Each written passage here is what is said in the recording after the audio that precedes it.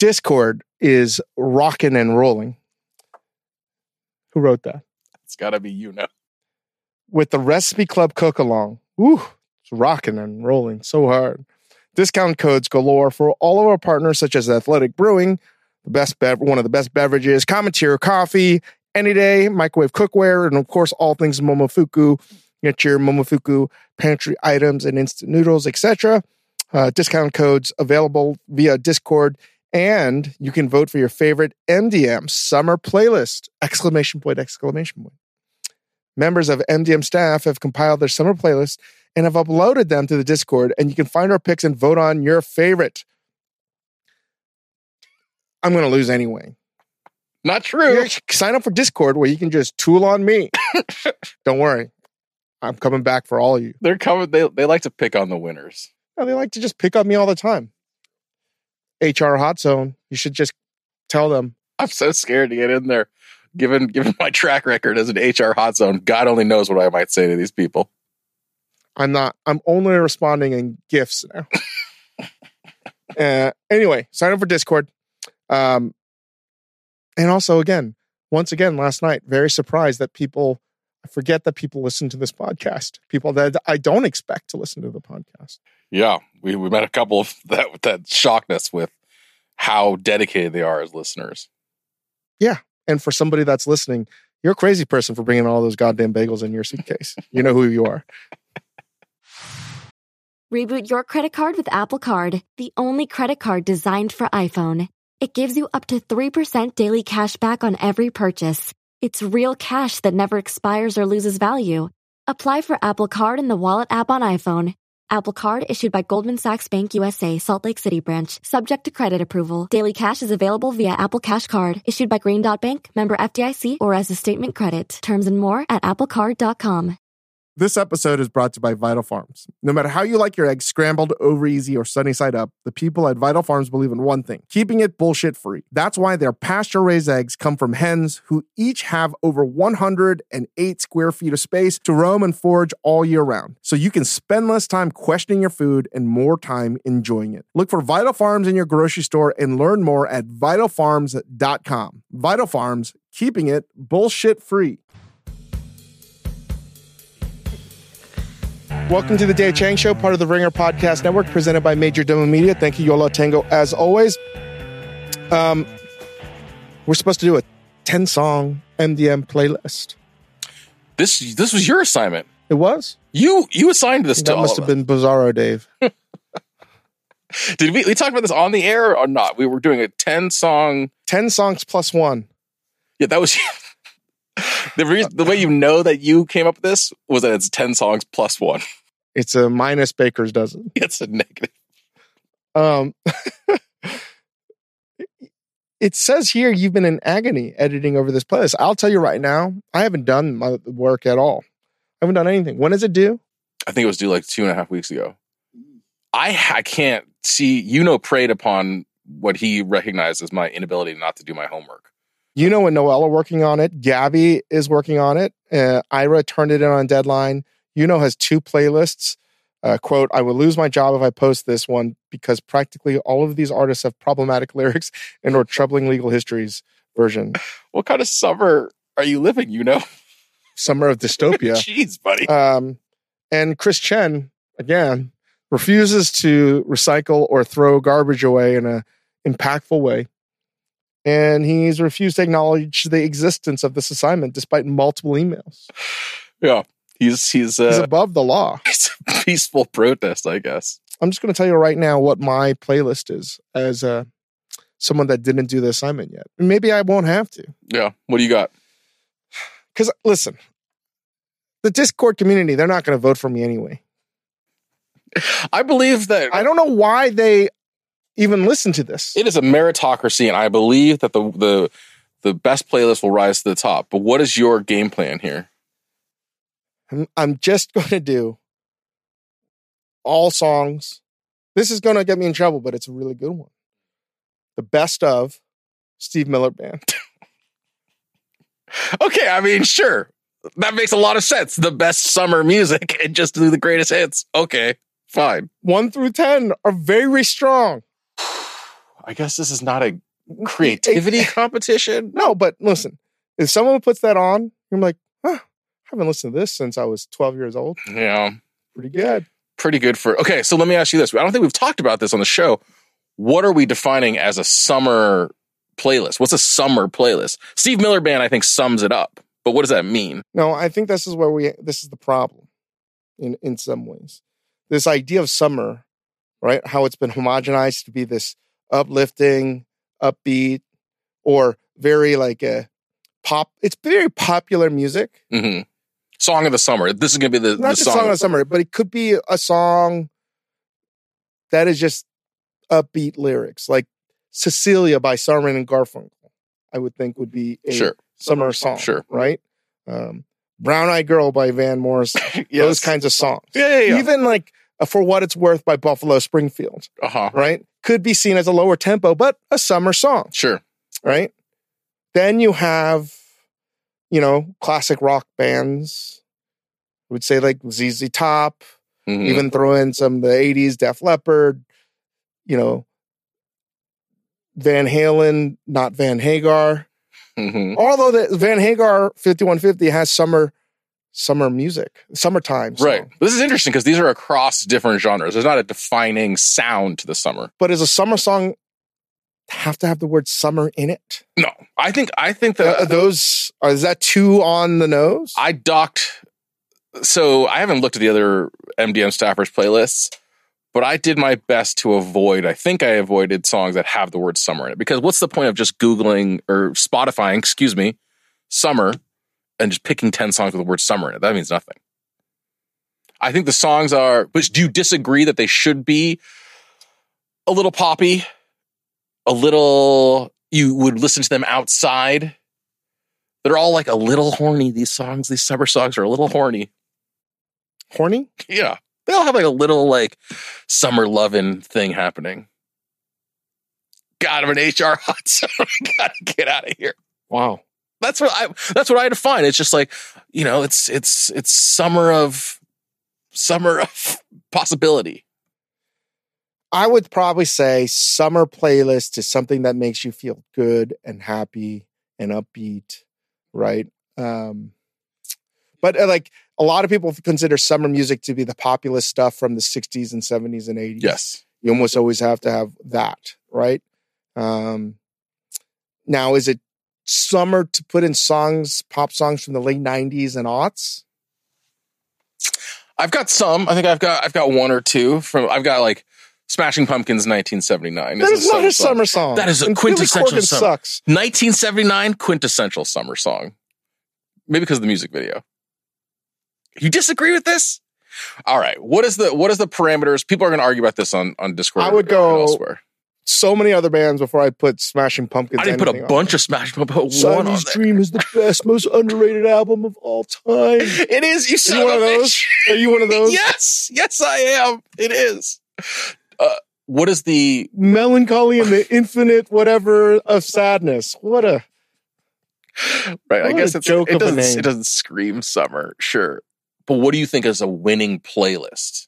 Something that you would put on as you were hanging out during the summer? Barbecue? I mean, there's different kinds of summer playlists. There's outdoor summer playlists and there's indoor summer playlists. An indoor summer playlist feels a lot like you're in an arena. What is an indoor summer playlist? I have no idea. I just made that up.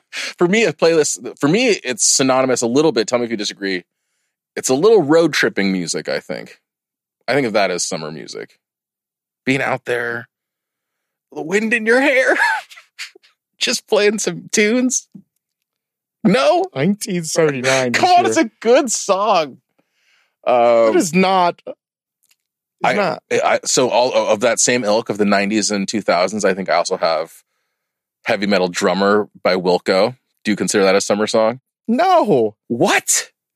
They actually have an album called Summer Teeth. But a whole album based on summer music. Hanging fruit. The whole album is based on summer music. Heavy Metal Drummer is for, It's got summer in the lyrics. It's upbeat. Vampire Weekend, also summery. all my shit is 90s and 2000s. Actually, we'll see. Hey, Chris is just leaving the sorority of Delta Delta Delta with his capri pants. Dude, smoking Parliament cigarettes. That's my exact summer. Just boat shoes. A lot of gin and tonics for you, buddy. This is my summer. It is my literally the Vampire Weekend song I picked is Cape Cod Quassa Quassa. It's very I'm so disappointed in you. Listen, man, the truth is I only listen to kids' music now. I don't know anything. You've got a very deep musical and eclectic taste. I used to listen to your Momo restaurant playlist just for fun. I'm going to state the claim right now that for many years, people that made playlists for restaurants just stole our playlist. I wouldn't doubt it. I wouldn't doubt it. But listen, we'll see when the voting all shakes out whether me and my sorority sisters come out on top of this thing, because that is who my list is for. I knew you were a Tridelt. I always knew you were a Tridelt. I rushed Tridelt. I didn't get in. But they'll all be up by the time this episode gets in. Are you committing to your best of Steve Miller? Or are you going to do a little bit more? I don't know. The Joker's such a strong song that I don't know if I need to have any other song. Just on repeat 10 plus no, 1 time? Just one. That's it. One song is good enough for 11 songs. No, I will be upset if that wins playlist of the summer. If you're so one good. Song, you're just Steve Miller. I mean, both an indoor and an outdoor summer song. Yeah. You're probably gonna put Oasis, like a song from Oasis or some bullshit like Champagne Supernova. Fuck yeah. What makes Champagne Supernova not a summer song? Put a song by the Beatles on. It's an end of summer song. No, I know Beatles on mine. No. Beatles aren't a summer band to me. This is based on nothing. But it's a vibe. I want to see how this shakes out. I'm just I still can't believe. Is there anything on here that you respect? Let me see. I didn't understand. I mean, like, you are that much of a Billy Corgan fanboy. I used to have a picture of Billy Corgan on my binder in freshman year of high school. What is happening here? Gin and Juice, summer song? Snoop Dogg? How is Gin and Juice not a summer song? No. Explicit lyrics. I've got a little Paul Simon, me and Julio down by the schoolyard. No. Toots and the Maytals? No. Jimmy Cliff? Right. Fine. We'll see how this shakes out. Tridelts! Roll out! All right, we'll take a break.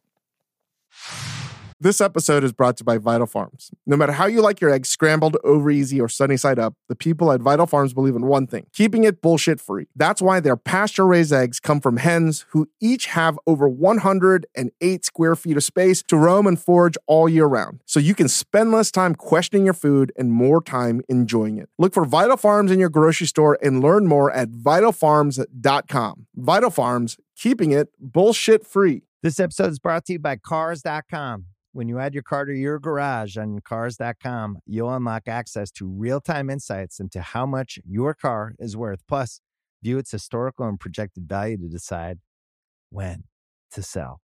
So when the time is right, you can secure an instant offer from a local dealership or sell it yourself on Cars.com. Start tracking your car's value with your garage on Cars.com. This episode is brought to you by Jiffy Lube. Cars can be a big investment, so it's important to take care of them. I once got a car that I started out with 25,000 miles on. I got it to over 200,000 miles because I took care of it. You know how you take care of a car? You take care of the maintenance, the oil, the brakes, all that stuff. And if you don't, you can have a car just completely fall apart. When your car needs maintenance, head to Jiffy Lube. They provide automotive excellence at speed. Get your oil change, brakes checked, tons of other multi-care services. It's all done by expertly trained technicians who actually care about taking care of you and your car. Jiffy Lube, car more.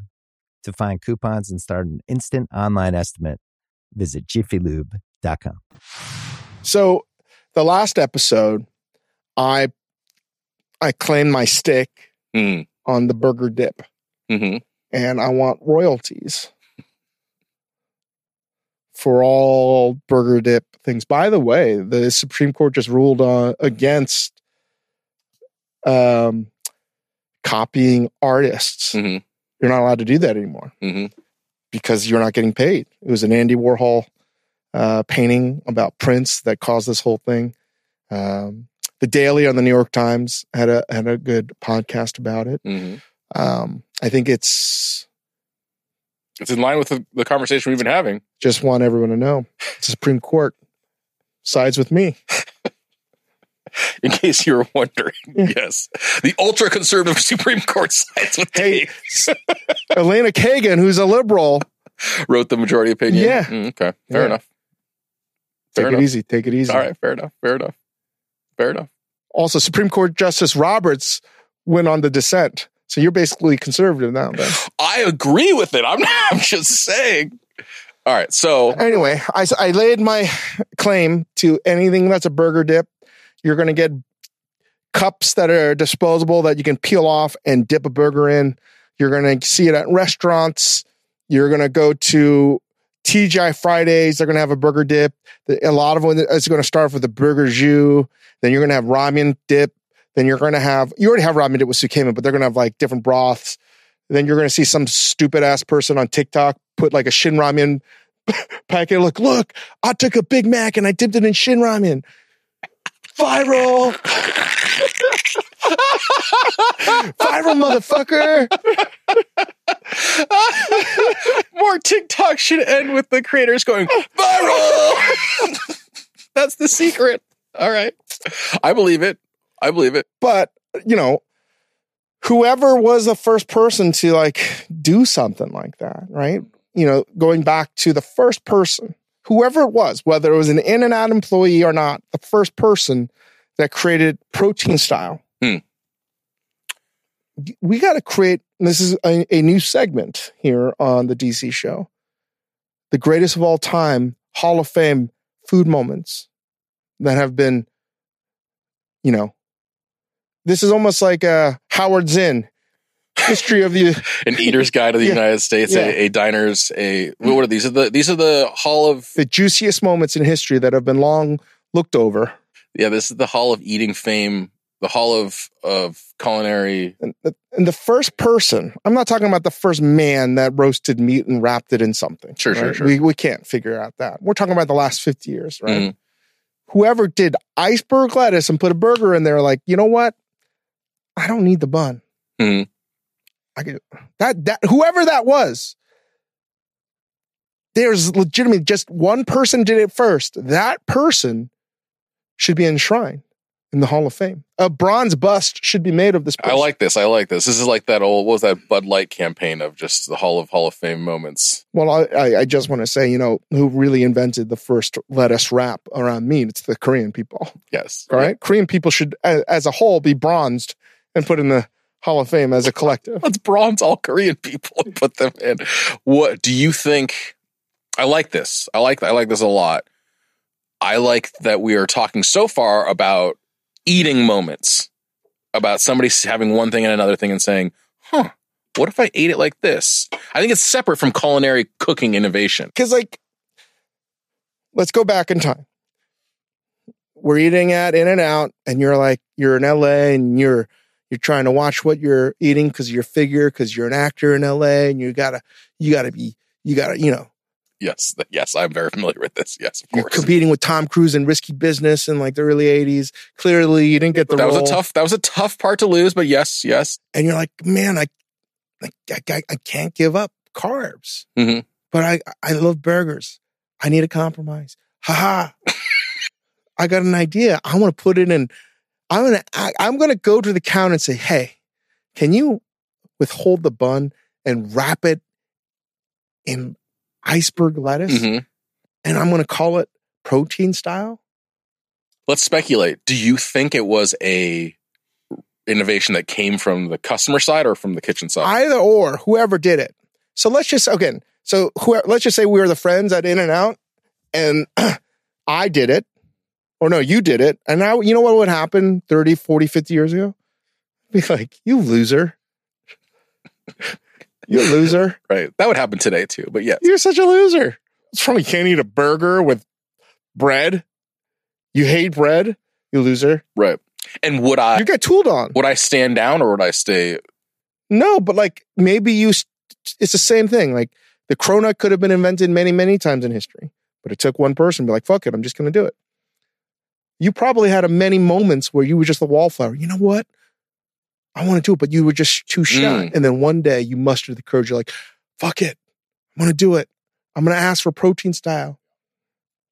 And we all laughed at you. And we were like, you idiot. It's so stupid. Alternatively, we could have like a regional manager go to In-N-Out headquarters. I got this idea. I think we can sell a burger off the menu called Protein Style. We can use the outside shell of lettuce that we're discarding anyway, right? They probably were laughed at too. Uh-huh. So how does it become as ubiquitous as it is? And people forget about that, right? Probably the first person that made, I don't know, let's just say like anything was probably laughed at. Mm-hmm. Peanut butter and jelly, very improbable. I'm gonna take that cow over there, and I'm gonna pull on that thing that's below it. You're gonna pull the dangle bunnies? Are you serious, dude? Do not touch those. And then I'm gonna drink it, dude. Yeah, people were like, "What the fuck?" That is disgusting, man. That's disgusting. But truthfully, like when you think about certain foods, the people that have been long forgotten, the first person. We haven't even gotten, don't worry about milk chocolate or dark chocolate. The first person, probably Aztec or Mayan, that took a chocolate. That took a crazy alien looking pod. So do people know, stop. If you don't know how chocolate's made, look at the chocolate fruit first. It's absolutely bananas looking. It looks like something straight off of Pandora from Avatar. It's like an alien egg sac. I mean, it looks crazy. It looks like a giant, swollen alien scrotum. Did you just say alien scrotum? That sounds gross. I mean, it does look like an alien scrotum. I had to be reminded about what an alien scrotum looked like. And it's terrifying. Yeah. But then within it, it's this giant, like, Sigourney Weaver-like pod. Yeah. You crack it open, and it looks like molded corn. Yes, it looks like hominy. Huitlacoche. la coche. Yeah. It's not particularly... I've never even tried fresh chocolate fruit. Have you? Yes, it actually is pretty delicious. It's pretty delicious. It's tart. It doesn't taste anything like chocolate whatsoever. No resemblance whatsoever to chocolate. So for a long time, people were just like, whoa, I can suck on this thing. Exactly. And I have tart fruit, but it doesn't taste like chocolate whatsoever. It just tastes like, right, sour fruit. Totally. Tastes like alien... alien scrotum. Alien scrotum. Now, it probably wasn't just one person. Let's just assume it was one person, but clearly it was like a lineage of people that must have taken it to this point. Or maybe not. Maybe it was one genius. It was like, today we have Albert Einstein. Like, this motherfucker created the theory of relativity. Figured out there's gravity, right? Maybe back then, wherever the chocolate was, where was chocolate invented? I think in Mexico. Yeah. Was it Aztecs? I think it's Aztecs, yes. But they just one or a group of geniuses. It was 4,000 years ago in ancient Mesoamerica. So 4,000 years ago, theoretically, people could have been going around being like, that's like Einstein. Right? There's a person like, we call someone like, if you saw Albert Einstein, like, that's fucking Albert Einstein. Right? Right. Or they were using his name pejoratively to insult their friends, be like, nice job, Einstein. No, but like the equivalent of... Right. This is the person that invented chocolate. Yeah. That's fucking chocolate, dude. That's what it was. We would have gone around like, this fucking lunatic figured out you can take these seeds, ferment them, roast them, right, grind them up, extract the fat and the oils, then combine it with water, or milk, and sugar, and you get this chocolate bar, and it's also delicious and savory foods. Yeah. To be able to take that fruit and then to be able to turn it into something that is edible in a completely different state, there may have been mind-altering drugs involved. Yeah. What is the theory of like humans took a huge cognitive leap because they first started eating mushrooms? It's a good idea. But like the stoned honestly, ape, yes. Yeah. Imagine if there's one person that invented that, be like, that motherfucker's Einstein. That would be the equivalent. Right? Yeah. I mean, chocolate is one thing, but if you look at just strands of wheat, who said, you know what? I can do this much stuff to it and grind it into flour, and then it will become that doesn't impress me. That doesn't impress you at all. In fact, if you speak to some evolutionary biologists, they'll say the domestication of grain was the single most horrible thing that humans ever invented. So I'm anti-agrarian societies, all right? You're anti-agrarian society. Hey, fuck that. Okay, we're an anti-agrarian podcast now. So, yeah, that's an incredible moment in history. I think these genius moments happen all the time still, though. So I'm going to give you my first... my first real Hall of Fame ballot, sure as shit, no question in. And I'm going straight to France, unfortunately. I'm not a Francophile, but this is the genius of this warrants it to be my first ballot Hall of Famer. Okay. In the holy fuck, this person's been forgotten. Okay. The lunatic genius that invented puff pastry.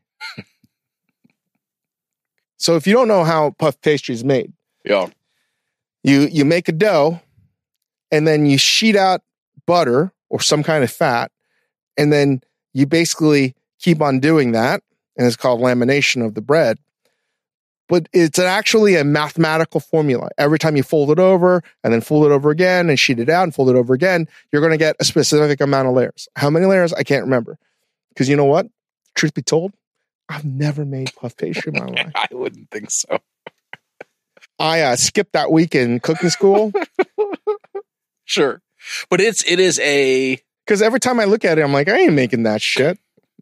So this is a little different than the eating Hall of Fame. I've laminated dough, but it's never been like, look at this. I'm going to make it a viral fucking croissant. But this person or persons, this genius that you're identifying, this person... is as much, like to your point, is as much like an engineering mind as anything else. I'm serious. Yeah. It's like,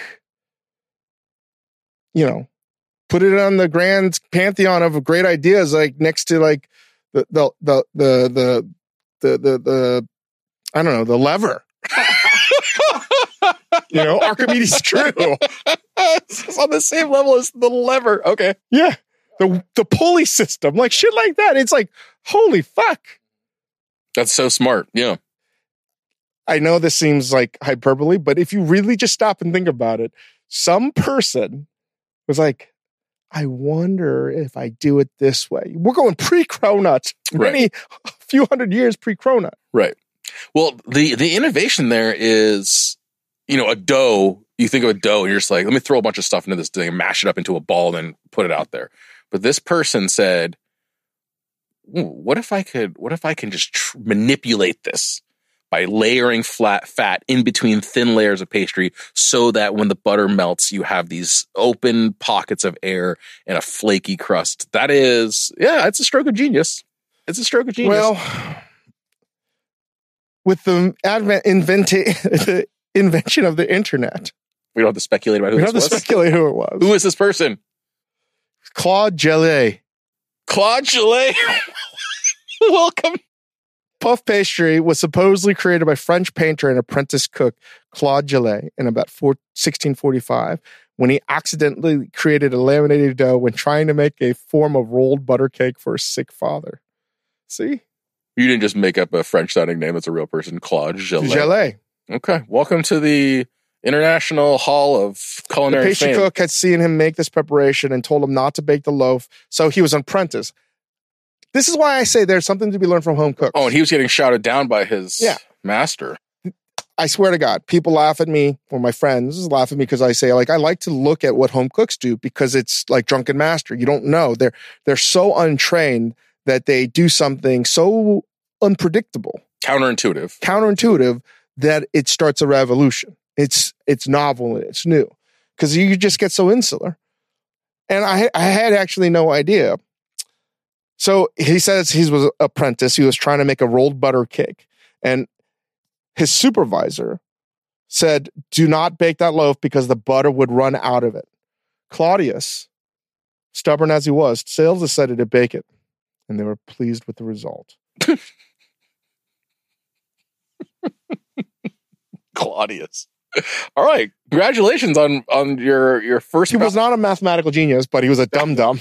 Yeah. Here we are. Dum-dum stubbornness. That's basically what it is. Here's the 5 minutes leading up to the real fact was some incredible genius. I think I literally said an engineering mind created from this the future. thought. What if I manipulated this? No, it was a dum-dum who made a mistake. Fine. Claudius Chile, the first inductee in the Hall of Fame for doing something unbelievable and being stubborn enough to listen to authority and say, fuck you. I'm going to cook it anyway. Good for you, Claudius. Way to be a maverick. And way to lose hundreds of billions of dollars. Yeah, exactly. For not being able to patent it. Let's, what do you got on the eating, the player front? An eating practice that you salute along the lines of the lettuce wrapped protein burger?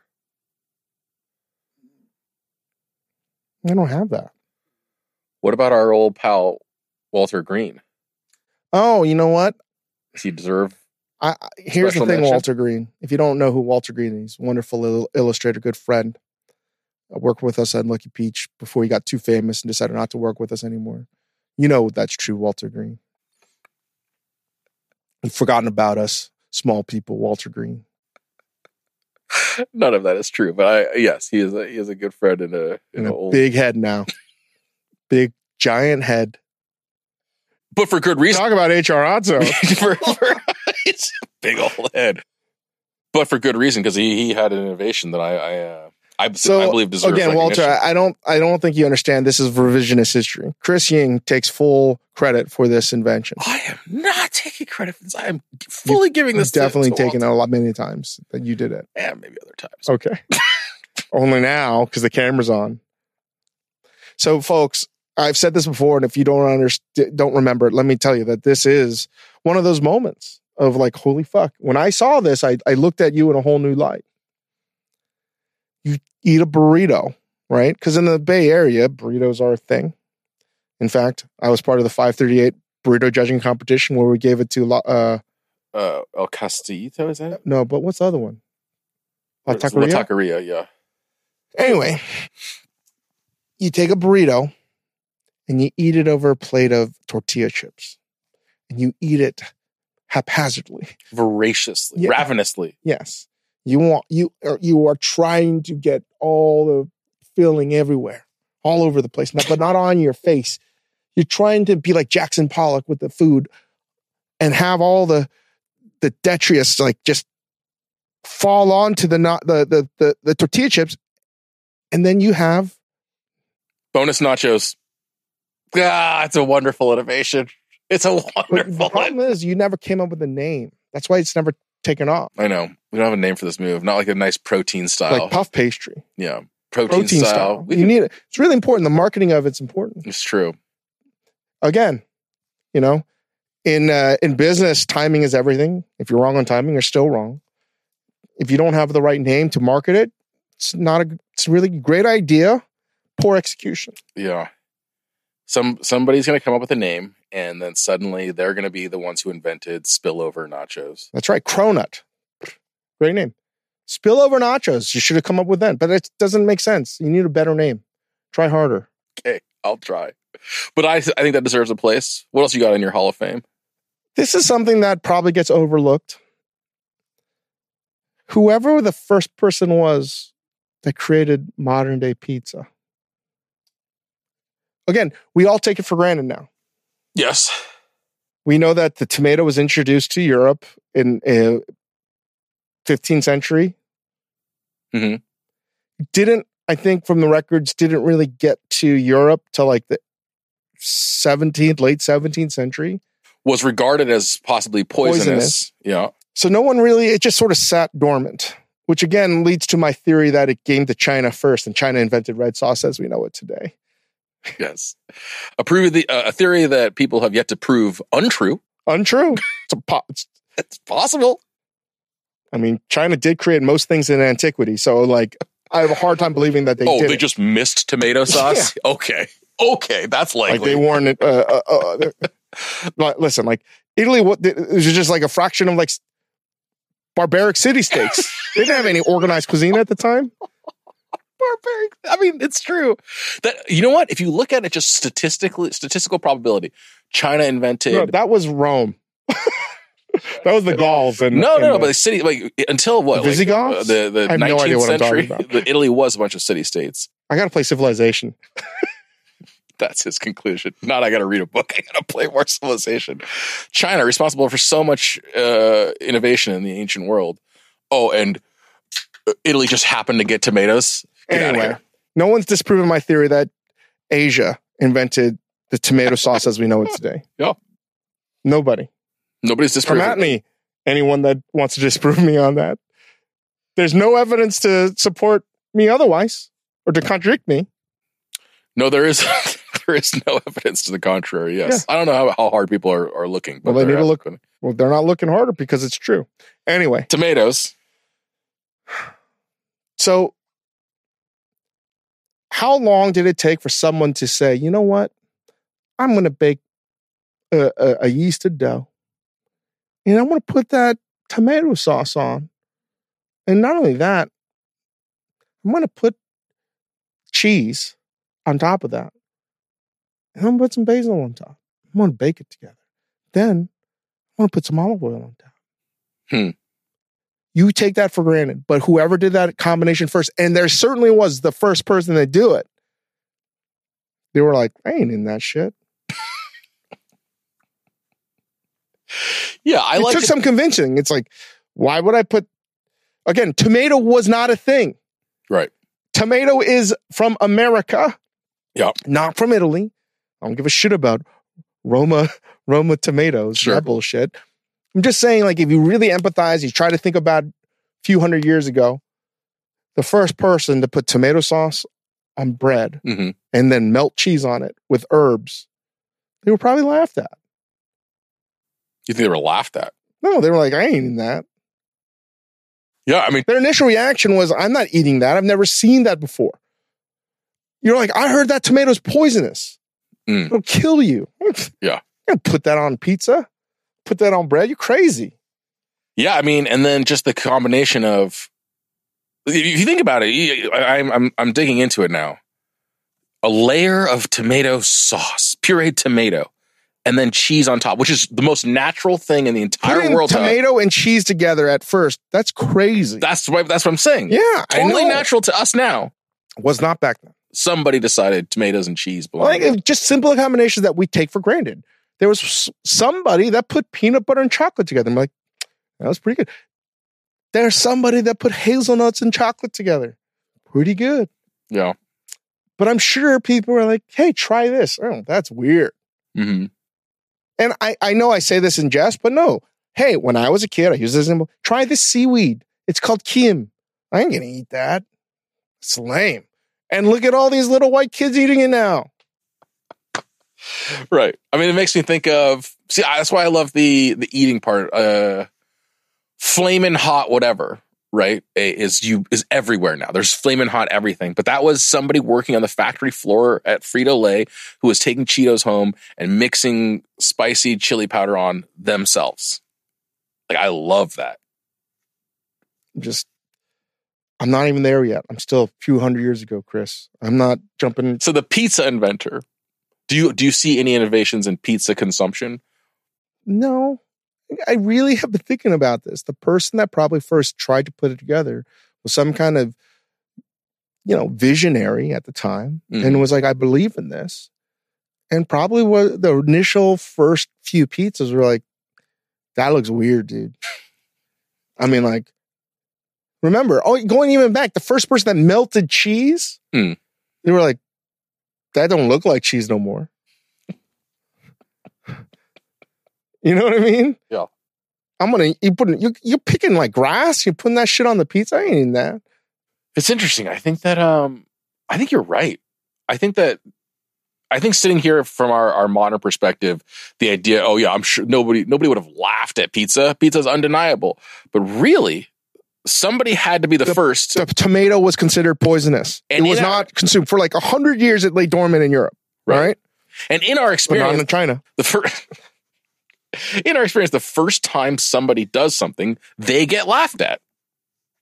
Very, very, very, very, very, very seldom is somebody to do something for the very, very first time, and everyone is immediately going to recognize it as genius because people are afraid of the unfamiliar. I mean, again, I think accidents play a big role in most of these things. But guess what? Accidents created penicillin. So, like, can't throw it. Part of being accident prone in a good way is just putting yourself in the right position. It's like in sports. It's like, I think yes, accident, being open to making the mistakes, but there's also a degree of necessity that plays into a lot of these too. So like innovations. The origin of nixtamalization of corn, right? This is where I wonder, do I put that in the goat territory? I don't know if I do. It's a fucking unbelievable invention, right? You take corn, dried corn, and you mix it with lye. Yeah. Which is like, this to me deserves a place though, because so you nixtamalize by mixing it with like a base like lye, which breaks down the corn and then allows you to make masa, makes tortillas and everything that comes from masa. But the reason why I do think you should include this is because this is what I'm talking about. It's one made of necessity, because nixtamalizing corn unlocked the nutrients that people needed in corn, unlocked niacin, which was essential to the diet. And so like, this is an invention that wasn't necessarily just a mistake. This is something that said, hey, we need to use this food stuff. We have so much corn. We need a basic sustenance that will give us the nutrition we need. What if we treat it with lye and it becomes edible and delicious? And again, without knowing the history of it, maybe the lye came from ash or like the alkaline water, which changes the pH balance. I feel like the nixtamalization of corn is very similar to the alkaline noodles in Asia, where the reason why, as genius as this is, right, and changing the pH of wheat noodles raises the gelatinization point of the wheat gluten structure, which makes it more chewy so it doesn't disintegrate. So for example, if you cook soba noodles, which has like a lower percentage of wheat gluten, it's very fragile. Right, it will disintegrate, which is why I like it cold than in a hot soup, because it just disintegrates. And you can cook these ramen noodles at a higher temperature, and it will stand in a hot broth. I think it's very similar. Again, the armchair sort of anthropology, food, etc. here, but I would imagine, 3,000, 4,000 years ago, whenever it was, it's like, hey, that town near Beijing, man, like Grandpa always says, they make the best fucking noodles. Yeah. Like we're in like closer to Shanghai. Our noodles suck. Mm-hmm. But like my mom's relatives, whenever we go visit, the noodles are so good. Yeah. You know what? The reason I say that's exactly, I'm sure, how it happened.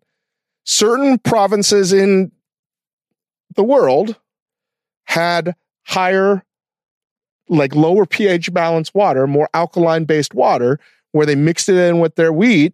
It created a more resilient dough. They would make their noodles from the water of whatever lake that happened to be very alkaline. And before anybody thumbs their nose at this, how many people have said New York bagels are the best because of the water? That's exactly the same point, right? Right.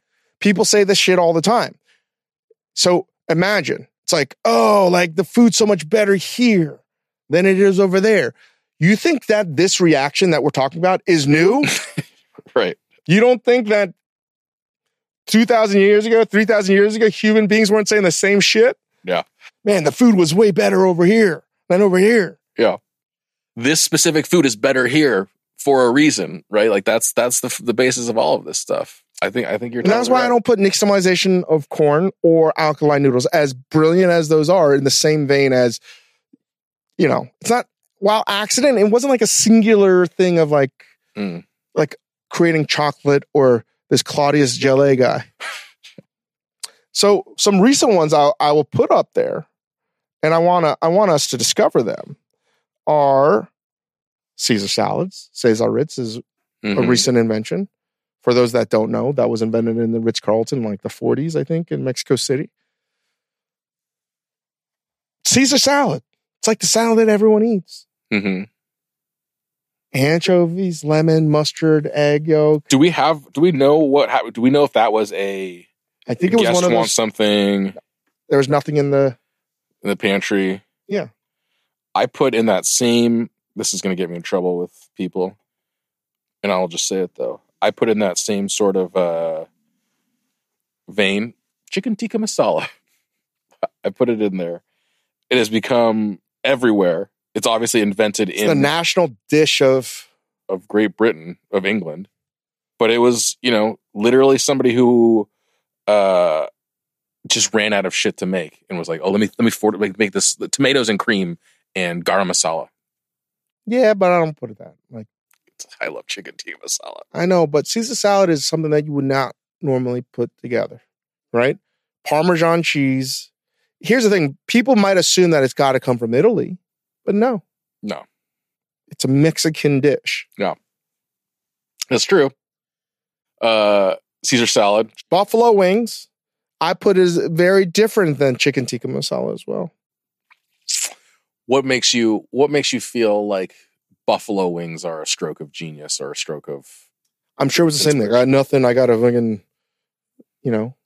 I got all this butter. I've got all this hot sauce.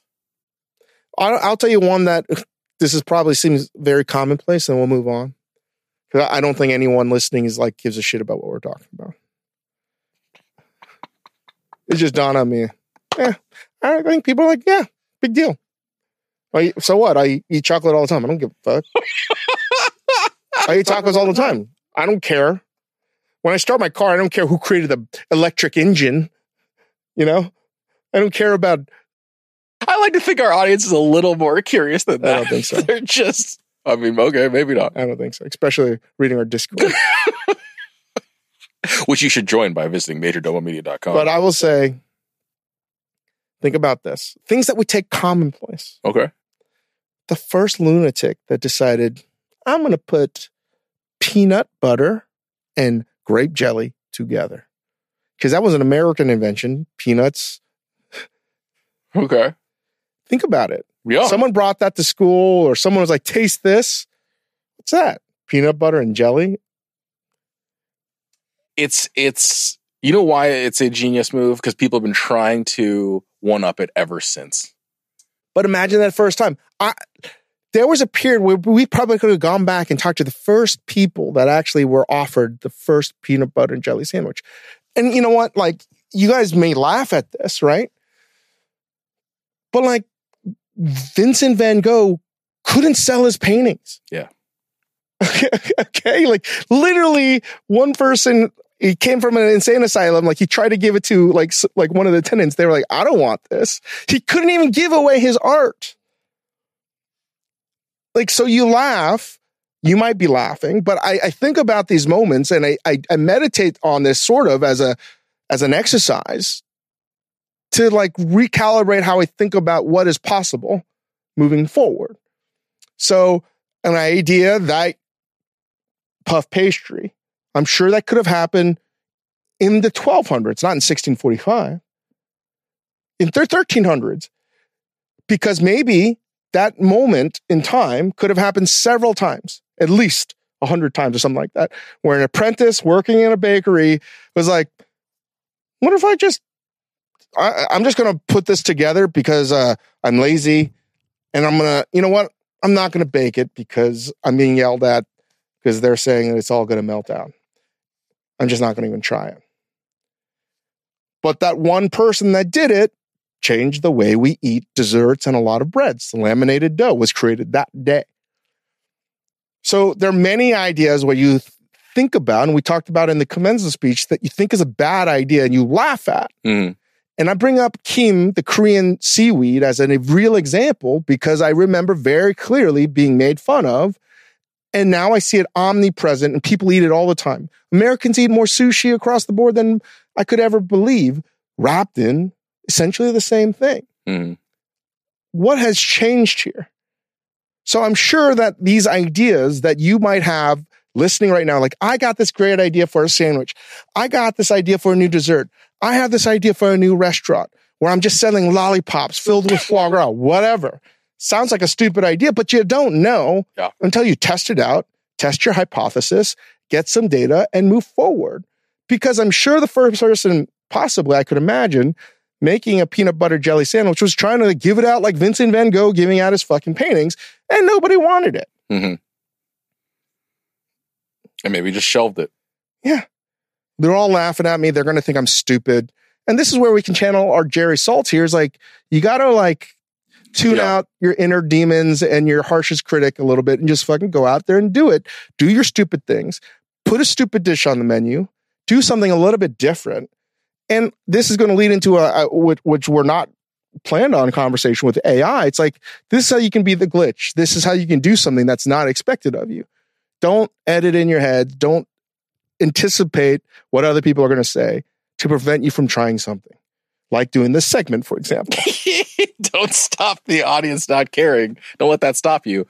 I would just, that's beautiful. And I think that this is the stuff that I know you live for. When you highlight these moments, they're real thought provokers for me. I think that, you know, the other part you talk about in your commencement speech is just a lot of them are just going to be bad ideas, but that's okay too, because I think equally deserving of some recognition are the first person who was willing to take try a bad idea so the rest of us didn't have to. So somebody in history, in prehistory, some Neanderthal ancestor was the first one to say, is mud edible? I mean, can I eat this? No, don't. No, now we all know we don't have to eat mud. But if it's edible soil from a 3 Michelin-star restaurant, yes. It's made from olives. I mean, I remember when I came up with the idea to do Momofuku Co. and the reservation system. Again, if I wasn't such an artist and we just focused on the reservation system, we could have sold that for $500 million. We just gave it away. But I remember very clearly, because I got a lot of calls from media and many, many, many angry people telling me in 2008, you think people are going to go online and make a reservation? They want to talk to someone on the phone. I was called everything. This is no joke here. I'm not gaslighting myself. This is every kind of name on our voicemail. Lot of crazy curse words. People were so fucking angry because you couldn't get in. It was like the most impossible reservation to get. And I just remember thinking, like, why would you want to speak to someone on the phone just to be told that you can't get a reservation? Having answered phones, right? I remember trying to get a table at the French Laundry and being told, waiting 3 hours to be told, hey, in 3 months, we have a table for you at 5:30 p.m. It's not worth me waiting 3 hours to be told that. Not being treated poorly on the phone, waiting to be told, oh, we don't have a table for you. Right. Stupid. And I was telling this to people, like, why? Because you know what they said? We'd rather hear it from a human being than reading about it on a computer. And I remember thinking, like, what the fuck are you guys talking about? And it was very new. I don't know for sure, but I think we were the first people in certainly America to do it all online. Yeah, you had open table, but they weren't doing it like we were doing it. But part of your thesis also, which was impressive for me from afar, was you were also saying this is actually the most egalitarian way of doing it. Listen, you can wait on the phone for somebody to lie to you because they don't know who you are and they're not going to give you a table because they're holding 84 tables for people of note. Or I can show you the reservation book and you can see exactly where there are slots and nobody gets special treatment. And again, there's just many times in my life, in my career, where people have said, that's stupid, you're wrong. And you know what? My percentage chance is way low on the things that I'm right. But I just want to encourage people, if you have a bad idea, that's actually maybe not a bad idea, but a really good idea that just needs some data to support it, go out and test it. Don't just complain about, I can't believe no one's believing me. Just try to find a way to test it, get the data, build up the new model, and test it again and test it again. And like damn the torpedoes to some degree, because almost everything we think to be delicious today, I would bet so much fucking money that it was laughed at and ridiculed. And I've seen it in my own life with very recent foods. So you're telling me that the first person that made pizza was like adored? Right. The first person that slapped peanut butter and jelly together in a sandwich was like, check this shit out. It's awesome. Everyone's going to be eating it. As much speculating as we're doing about the history of these things, human patterns don't change, man. Nature doesn't change. It is 100% true that every single thing we eat today, there was a time when we didn't eat it. Like there was a time before we ate everything we eat today. People didn't eat the tomato because they thought it was gross and it was poisonous. Yeah. So there was a moment for every single thing we eat today where somebody had to eat it for the first time, from the simplest to the most complex.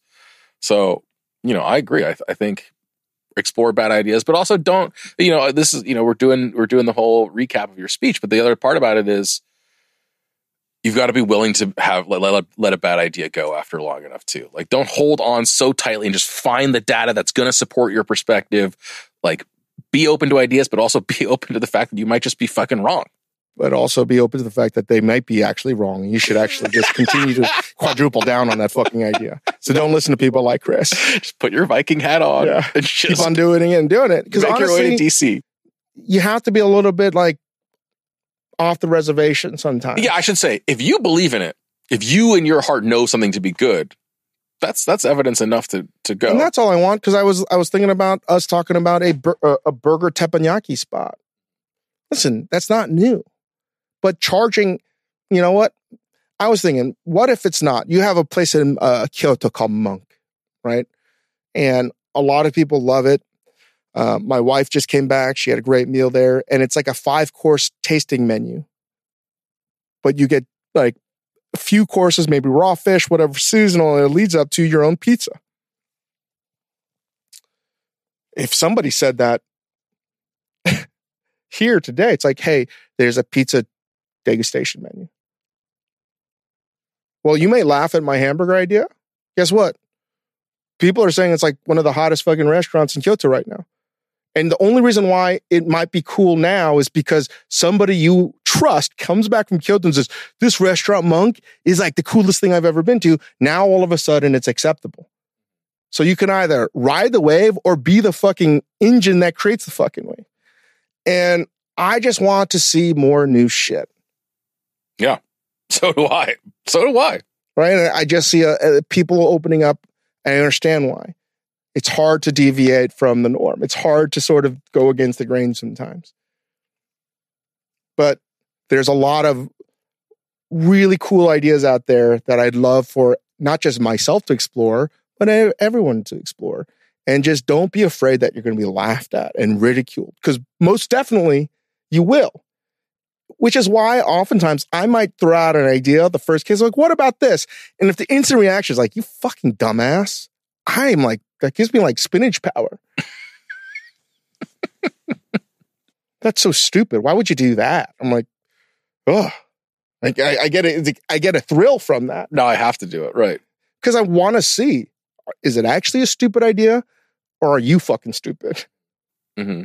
Or is the reasons that make it stupid just, totally arbitrary rules and regulations, right? The pizza degustation is because that's not how you eat pizza. You're supposed to eat pizza this way, in this occasion. Again, if I make a hamburger tasting menu, it could be like garden salad with ranch dressing, but like the best garden salad with ranch dressing ever. And then it could be like, ramp rings.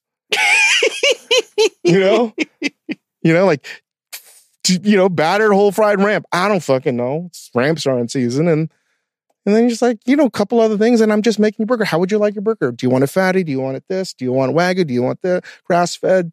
All right, what kind of cheese do you want? Customize it. Boom, $80. I was thinking about it. I was like, I think $50 too low. I think you could do $80 for a hamburger tasting menu, and not a tasting menu like you see that's a 3-hour menu. This is like 60 minutes. You're in and out. Mm-hmm. Mm-hmm. I would eat that. I would eat the hell out of that. Yeah. All our ice cream we make, we only have 2 flavors. We got a vanilla, a chocolate, and a seasonal. But the reason, one. so what you're saying right now is like is the essential of the whole thing, which is every piece of evidence tells you that this would work because people love burgers and they love these flavors and they love these things, changing the context, changing the order, changing how you do it. What they may not have is somebody that's making the burger that knows everything about it. Yeah. That can tell you that these sesame seeds were sourced from, West Africa and the bread is single or whatever. And you don't have to explain that story, but if you care about it, it's going to be a different context. Then I can have a conversation like I'm talking to a sushi chef. Remember, at one point, sushi was considered a joke in Japan. It was street food. It was garbage. Now, it's rarefied air. The highest of the highest, yeah.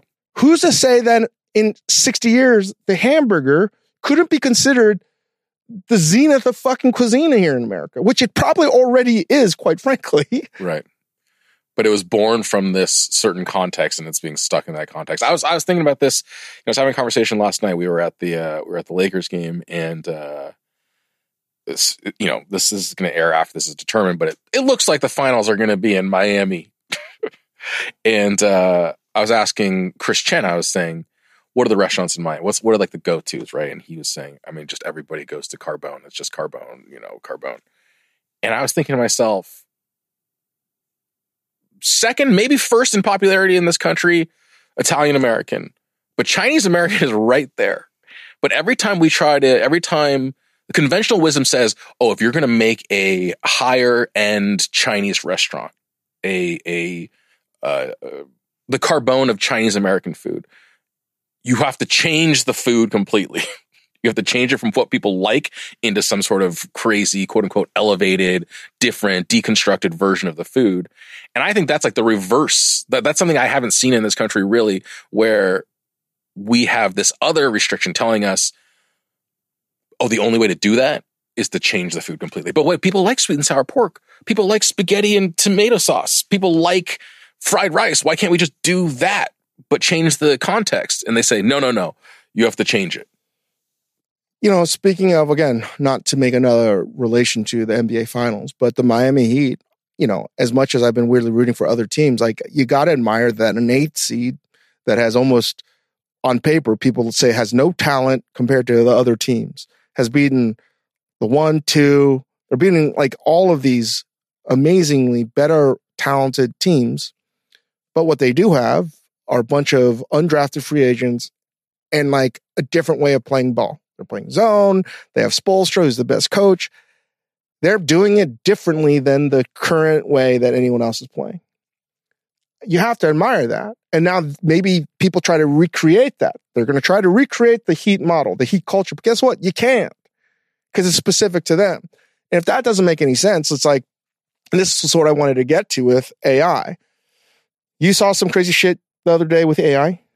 What was it, without explaining the company? Basically, AI will just take in your article, your video, whatever it is, and from anywhere, and spit out a summary, shoulder content, a quick version of the same thing.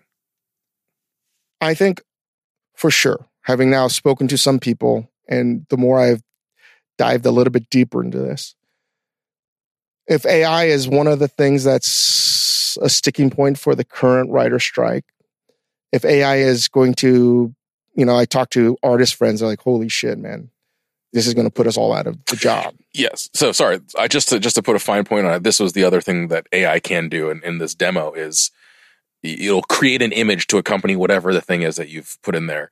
And this image will just be, it's not a real image. It's a composite of 10,000 images of whatever the thing is, just some new, quote unquote, new image that's based on all the stuff that's out there. So this is what, and again, like, I guess this is something that we've been doing a lot more of predicting, but not this is a prediction. Like, this is a guarantee I know that it's going to happen. You're going to have because AI is going to get better and better and better as it becomes smarter and gets more data on the world at large. It's going to have every order that's ever been done from like all across every purchase of food, every current menu, every article that's written, every elite Yelper. It's going to have access to every bit of information about the food everywhere. And it's going to distill that. And it's going to be able to accurately write a menu for what's hot, what people are going to want per demographic. Not so different. And again, like Spotify, Netflix with algorithm. Like, again, my algorithm is a lot of like action adventure shit and nature documentaries. My wife doesn't get any of that shit. It's specific to me. You're going to have restaurants. I know that there are going to be restaurants. If people are hiring consulting chefs to write menus today, and guess what? If you're not aware of this, most restaurants actually hire consulting chefs to write a menu and then put a team in place to execute that menu. If I'm a consulting chef, I'm saying goodbye to my job. Say goodbye to your job right now because it's going to be gone in a couple of years. Guarantee. So if consulting chefs are going to be on, that means restaurants for sure will be using AI to write seasonal menus. I mean, we think about that. It might hire AI to write the menu as a template, as a start of where to go. He's like, hey, you know what? What should I put on? You know, you read about these ingredients hot this year and this trend is hot. You know what's going to know it beforehand is the AI chatbot. So restaurants unequivocally are going to use AI to write and dictate menus and trends moving forward. Right. I see that as clear as day. Consulting work is going to disappear. Mm-hmm. It's going to get extremely accurate. Mm-hmm. You're going to be able to write tasting menus. It's going to think about wine lists. If I'm a sommelier writing a wine list, for the exception of the very top tier, your job's probably going to be gone. That doesn't mean you can't be a sommelier and work in a restaurant and explain and serve, but curating lists, that's going to a lot of people. So I just want people to start to think about the role that the impact that AI is going to have in the culinary world. We're not talking about food writing because we know that right now. People look online right now to find, they use Yelp to just give me an idea, something, get the phone number, whatever. Like you're going to find some kind of new way of finding the restaurants that you want to eat at. It's going to be regurgitated. Yeah. I don't know if that scares you. Yeah. But without me having the evidence to support this, my fear in all this, because I think it's also very cool and terrifying simultaneously, but my fear is I don't know if AI will eliminate any of those possibilities of the peanut butter jelly moment, the moment someone created chocolate, the moment created someone puff pastry. Because is AI going to be that overbearing supervisor that says, don't do that, that's stupid? It's going to eliminate all those possibilities and we're just going to have the same shit. Right. Which is why I just want people to like quadruple down on the bad idea right now.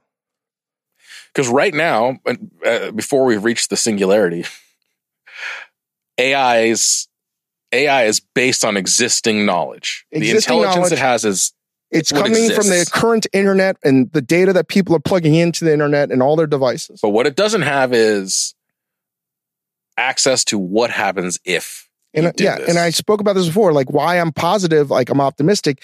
It can't account for your point of view and what you're going to do in the future and your beliefs. So, it's like we need more of that individual perspective more than ever right now. People need to start doing it right now. I mean, the window is closing, people. You got to do it now. I think this, again, puts a premium on experiential restaurants. Mm-hmm. Restaurants aren't going anywhere. Robotics are definitely coming. I think Sweetgreen just has their first robotic shop. Yeah. Again, if it's binary 0-1 operation, I think that's not an issue. So this puts this is only going to accelerate the great divide between the have and have-nots, right? The small, super exclusive restaurants, the large, grand, very experiential, expensive restaurants that are very cool to be seen at, they're going to do better and better. It's going to be harder to crack into that. Everything in between, why would you want to go there? You know, because it's like, it's just going to be this stuck in the middle. Yeah. So I don't know. I've been thinking a lot about AI because there's been a lot of that conversation. And I've been trying to just figure out and distill what does that mean, at least for the food world. And I was like, oh yeah, for sure consulting chefs are gone. Some wine lists will be created. How that affects food media, I think lists are going to be gone. A lot of like best of shit that we talk about, which is why we want to eat at the restaurant next door to the restaurants that are on these lists. It's interesting. I mean, the blueprint you're laying out is basically something that has already existed in all sci-fi movies already, right? When the machine is after you, when Skynet is chasing you, the only thing you can do is zag when it thinks you're going to zig. Just to do the unpredictable shit. That's the only thing you can do. And to avoid getting caught. Talking to someone in this field, they were like, well, we're going to be able to program that too. It's going to be able to anticipate that. But between now and then, however long that is, it's like, right. This is an opportunity. In the next 90 days before they catch up to us. I think it's an opportunity to create something new and to do something that hasn't been done yet. And again, just to reference that Daily Pod, and I don't know if I agree with the take, but you know, they concluded that the glass is half full on the Supreme Court's ruling that, you know, you're not able to sort of copy art the way you used to. I mean, that's still yet to unfold, but that's what I think legal scholars are saying. People haven't sued quite yet. That you're going to have a whole generation of artists that are no longer going to be self-referencing to the culture that came before it. They're going to be forced to create something new. I think that's the same for the culinary generation. And I'm looking forward to that. So it's not just like another $35 hamburger that's on a menu.